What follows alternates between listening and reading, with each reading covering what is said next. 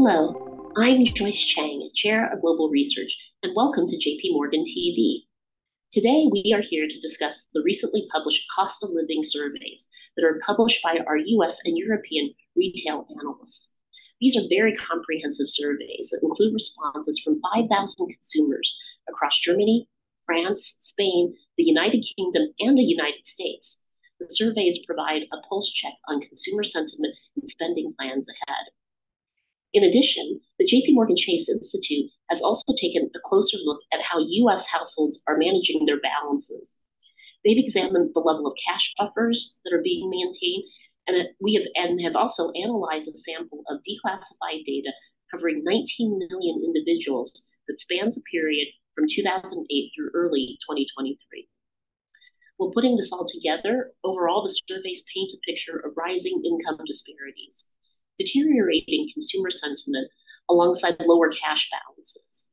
And we see that Black and Hispanic families in the US are experiencing a more rapid reversal of cash buffers and savings accumulated during the pandemic. So I am very pleased to be joined today to discuss these topics by Matt Boss, our top-ranked US retail analyst who's based in New York City, Georgina Johanan, our head of European General Retail based in London, and Chris Wheat, president of the JP Morgan Chase Institute based in Washington, D.C. Thank you all for joining us today. Matt, let me just start off with you with the first question. Now, you've talked a lot about the rising costs for essential goods, which you refer to as the big five, meaning housing, food, utilities, gas, and healthcare, the essential services. So can you just give us an idea of what is happening with respect to salary increases? Is this keeping up with the cost of living? And how is the cost of living and the rising costs impacting household expenditures when you look at high income versus low income and middle income consumers? Thanks for the question, Joyce. So the big five consumer expenditures for the lowest income quintile represented just over 80% of overall household expenditures in 2022. Actually was up 270 basis points above 2019, while for the highest income quintile, the big five expenditures, as you cited, housing, food, utilities, gas, and healthcare, represented only 55% overall household expenditures. And that was actually 30 basis points below 2019. So what I think it really illustrates is this bifurcation in consumer spending capacity across the low income versus high income consumer base. Really what you're seeing is income to essential expenditure, the spread really inflected. So up 170 basis points in 2023. And what's happening is that's as inflation cooled faster than wage moderation. In 2024, look, and the basis of what our survey really points to is, I think the negative is you could really see this equation flip and that spread falling back into negative territory. We see it as almost 100 basis points moving back negative, and that's really based on higher wage deceleration and the elevated costs, more so of housing as well as energy prices, which is really becoming hot button from our consumer survey.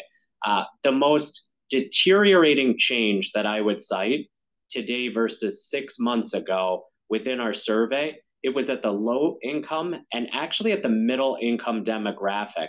Roughly 60% of low to middle income consumers are not seeing a salary increase today versus 6 months ago. That's 9 points worse than our survey, which we did back in September. The interesting thing is the higher income consumer actually improved. Their outlook improved by 1,000 basis points or 10 points. And the second is that more than 50% of consumers surveyed today do not believe that they have adequate savings to support their standard of living. That is 500 basis points worse than September or 6 months ago. And the biggest spike took place at the middle income demographic. Thank you so much, Matt, for those insights. We really do see that it is the lower income that is taking more of a hit at this point in time. I'd like to turn to Georgina and take a look at the European consumer. Now, in the survey, European consumers appear more worried than those in the US, which was different than what we saw 6 months ago. What are some of the differences between countries in Europe on spending trends? And how has this changed over the last 6 months? And where do you feel that the anxiety has increased the most from the survey results? Hi, Joyce. Thanks for having me. It's been an interesting 6 months. When I look at clothing spend across the European markets, it's held up very well, all things considered.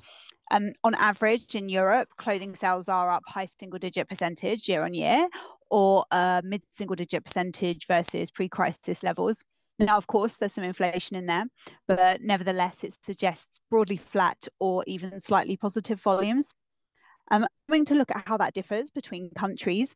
Spain has been very clearly the strongest market in clothing spend, up double-digit percentage versus pre-crisis levels and also year on year. Whereas Germany has been the weakest of the large clothing markets that we focus on, only marginally up on the same basis. The UK has been somewhere in the middle, but in very clear positive territory. When we look at how responses from our survey have changed over the past 6 months since we last ran it, there's actually been a clear divergence between markets. Sequentially, the UK consumer outlook has improved, and we can see this in responses, in consumer responses when asked about their personal circumstances. So the UK saw the biggest improvement versus March. Also, when looking at the discretionary spending outlook, in the UK, the net balance was the most encouraging in Europe, albeit still negative at minus 19%. In contrast, in Germany, the outlook for personal circumstances deteriorated, and actually it was the only country where the outlook got worse versus March. The other market where we saw some standout signs of incremental weakness relative to 6 months ago was France. So, for example, in terms of big ticket spending, the negative net balance on the outlook for DIY in France was only minus 1% in March, but this actually dropped to minus 22% in our most recent poll. Similarly, in terms of how consumers expect their non-essential spending to trend over the next 12 months, the largest negative net balance was in France at minus 31%. And recall, this compares to only minus 19% in the UK. So according to our survey, consumers in the UK holding up better, but getting worse in Germany and also in France. Thank you so much for those insights, Georgina. So we do see that European consumers are actually less willing to spend than those in the US. The US and the UK are the two countries that really have stood out as being more willing to spend. I'd like to now turn to Chris Waite, president of the JP Morgan Chase Institute. So Chris, you've been researching this topic for a number of years, and you've pointed out that individual cash buffers often vary widely month to month. So how much has the cash buffer declined from the peak that was reached back in April of 2022 after tax return distributions? And how do the cash buffers compare for households that are in the highest income quartile compared to those who are in the lowest income quartile? Thanks, Joyce. That's a really good question. Well, one thing that's helpful to remember is that we're looking both at cash buffers and cash balances, which are two related ways to look at the same phenomenon. We both look at the absolute levels that people are holding in their accounts and a relative view on that that's looking at balances divided by what people typically spend to give you kind of a sense of runway. And across all of those analyses, we've seen the same pattern of balances going up really high and then falling down. As you call out, there was a little bit of a peak in April 22, right after tax payments went out, and then they've been trending down since there. One thing that's important to understand from our data is that we have this amazing lens that allows us to see the individual variation and what's happening with those families' positions. And that variation is really important because any individual family in any given month could be really quite high or really quite low overall to the overall trend, which is part of what we've tried to keep an eye on as we've thought about the way it's projected over the last couple of years, as folks have been wondering what's going to happen as the economy maybe gets back to a place that looks more familiar. But overall, that median really has been trending down, both in terms of relative balances and in terms of cash buffers to things that are similar to what we saw prior to the pandemic. They're still up a little bit, but the overall behaviors are starting to look the same in terms of how families are responding in terms of shifting their income and spending to manage that balance to a certain level. It's true that there's some differences across income groups. The fall really was the biggest for the lowest income families, but that's in part because the increase was so large for those lower income families to begin with. Right after the payments went out from the EAP program in 2021, we really saw those levels really, really high. They're almost doubled for those low income families. So the fact that they've come down a lot is relative to that really high position. And now we're seeing relative balances across groups really being 10 to 15% up around the end of the first quarter. So they really converged in relative levels. Now, of course, it's the case that higher income families have had both consistently higher balances and cash buffers. So both those lenses throughout this period on average. So it just means that the gap is back to about where it was before 2019. Thank you so much, Chris, for those insights. So once again, we see that this effect is being disproportionately felt in the lower income quartiles. Matt, I have a second question for you. You've noted that credit card delinquencies are clearly trending higher. We've seen that mortgage rates have practically doubled, and the student payments also resumed this month. So you've talked a lot about just how these expenses are increasing. How do you think this is going to impact consumer balance sheet and spending patterns? So on the credit card front, the issue is really twofold. First, credit card debt increased at a mid-teens pace in this latest quarter, and that's 15% greater than the trailing 12 months. It actually represented the fastest pace of credit card debt growth year over year that we've experienced in over 20 years.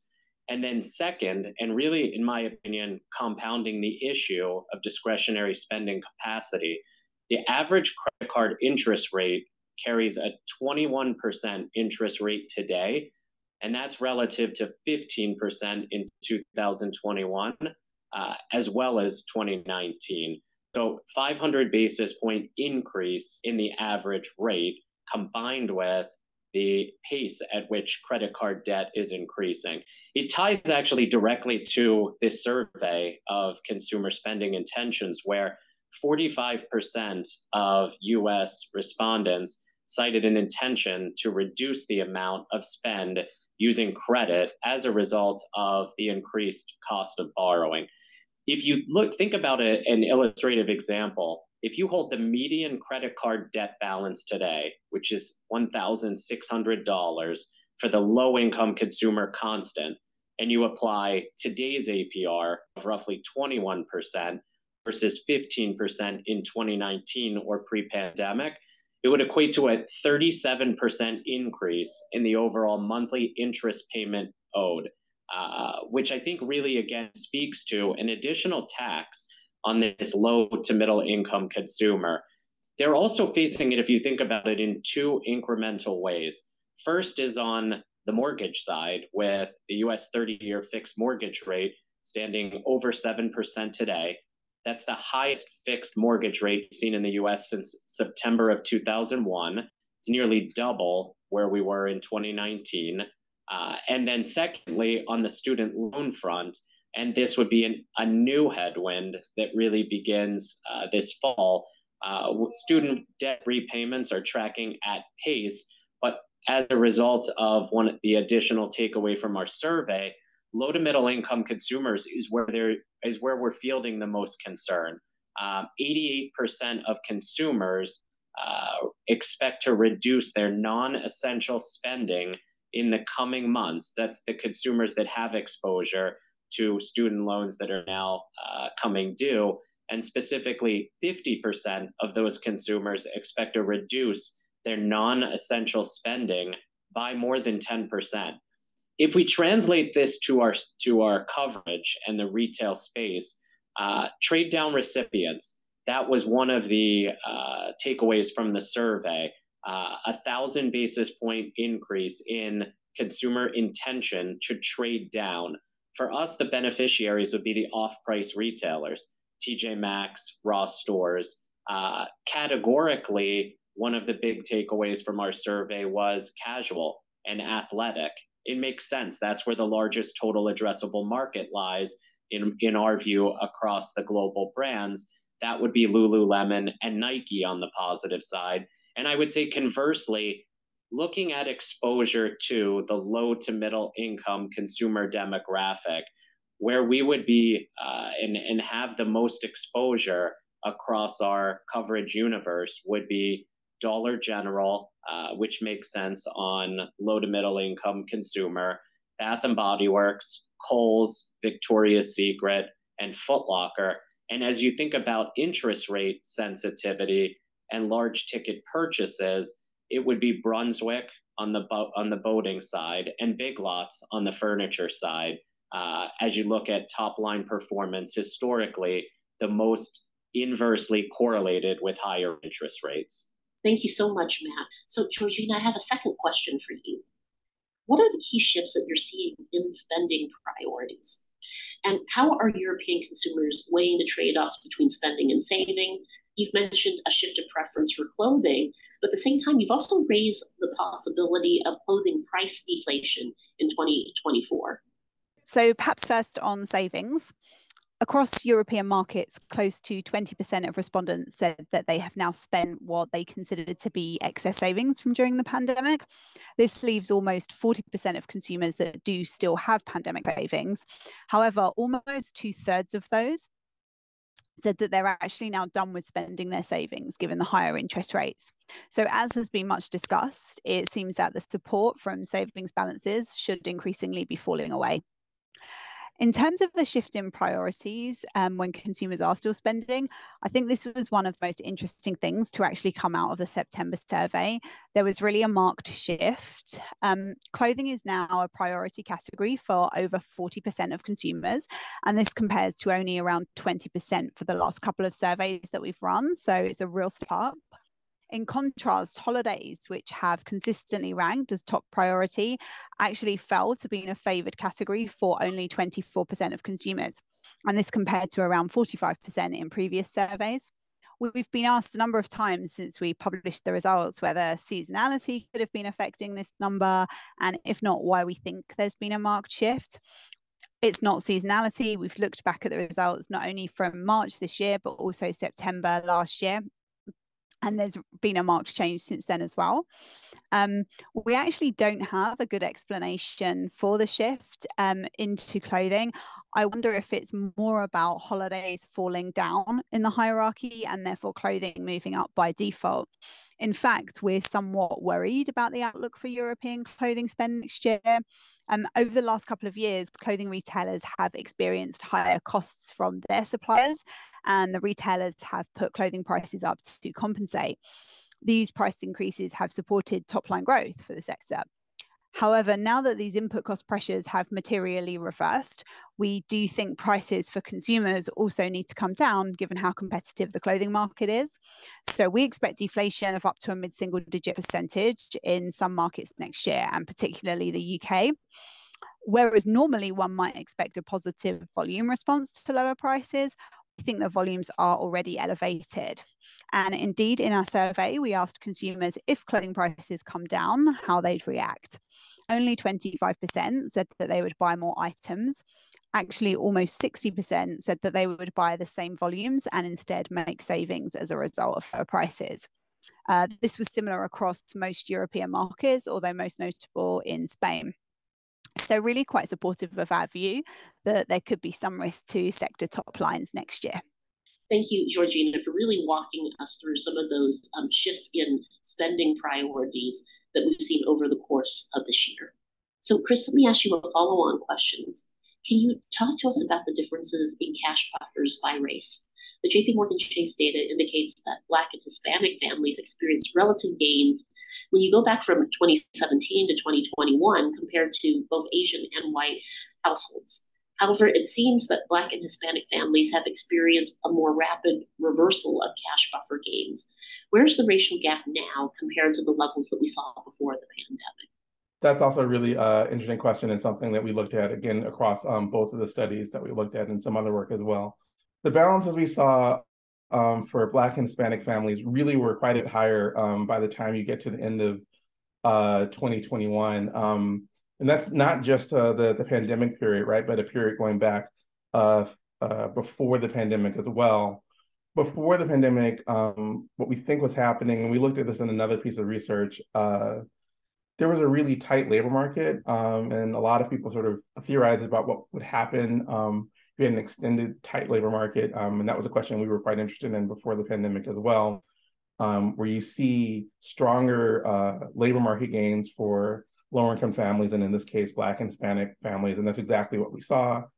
And then right in those first few years of the pandemic, as those federal programs came into play, those programs were delivering these, I mean, there was some variation to it, but the variation in the cash delivered really didn't have anything to do with, or much to do with your income or your cash balance levels, right? So families that had less to begin with saw a much bigger relative gain for those payments. So for both of those reasons, we saw balances for Black and Hispanic families really relatively elevated quite a bit in a very sort of sharp trajectory up relative to white and Asian families. And then over time, right, so the labor market has been through a lot of things since then. Obviously, there haven't been those large federal programs, EIP, in place since then.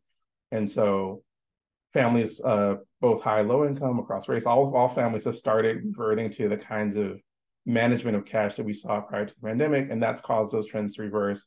It's true that we do see specifically for Black families a sharper decline in those relative gains and balances in that period. But overall, by the time we get to the beginning of 2023, across all of the stuff that we've looked at, we're seeing this similar pattern where those gaps, whatever they were, however they decreased as lower income, lower wealth families saw more gains in the middle of the pandemic. The gaps now have kind of come back to where they were, such that things in relative terms look quite a bit similar in the beginning of 2013 as they did 2019 and before. Thank you so much, Chris. So we also see a widening racial gap along with lower income brackets also taking more of a hit. Thank you all for joining us, and thank you so much to Matt, Georgina, and to Chris for sharing their insights, and all of you for being with us on JP Morgan TV. The survey certainly raises a number of questions on whether consumers are at an inflection point. And overall, the ratio of consumer debt to disposable income remains historically low. What we are seeing is that higher mortgage payments, credit card delinquencies, and the resumption of student loan payments are all going to weigh on U.S. consumer sentiment, while in Europe, the consumers are more pessimistic than those in the United States.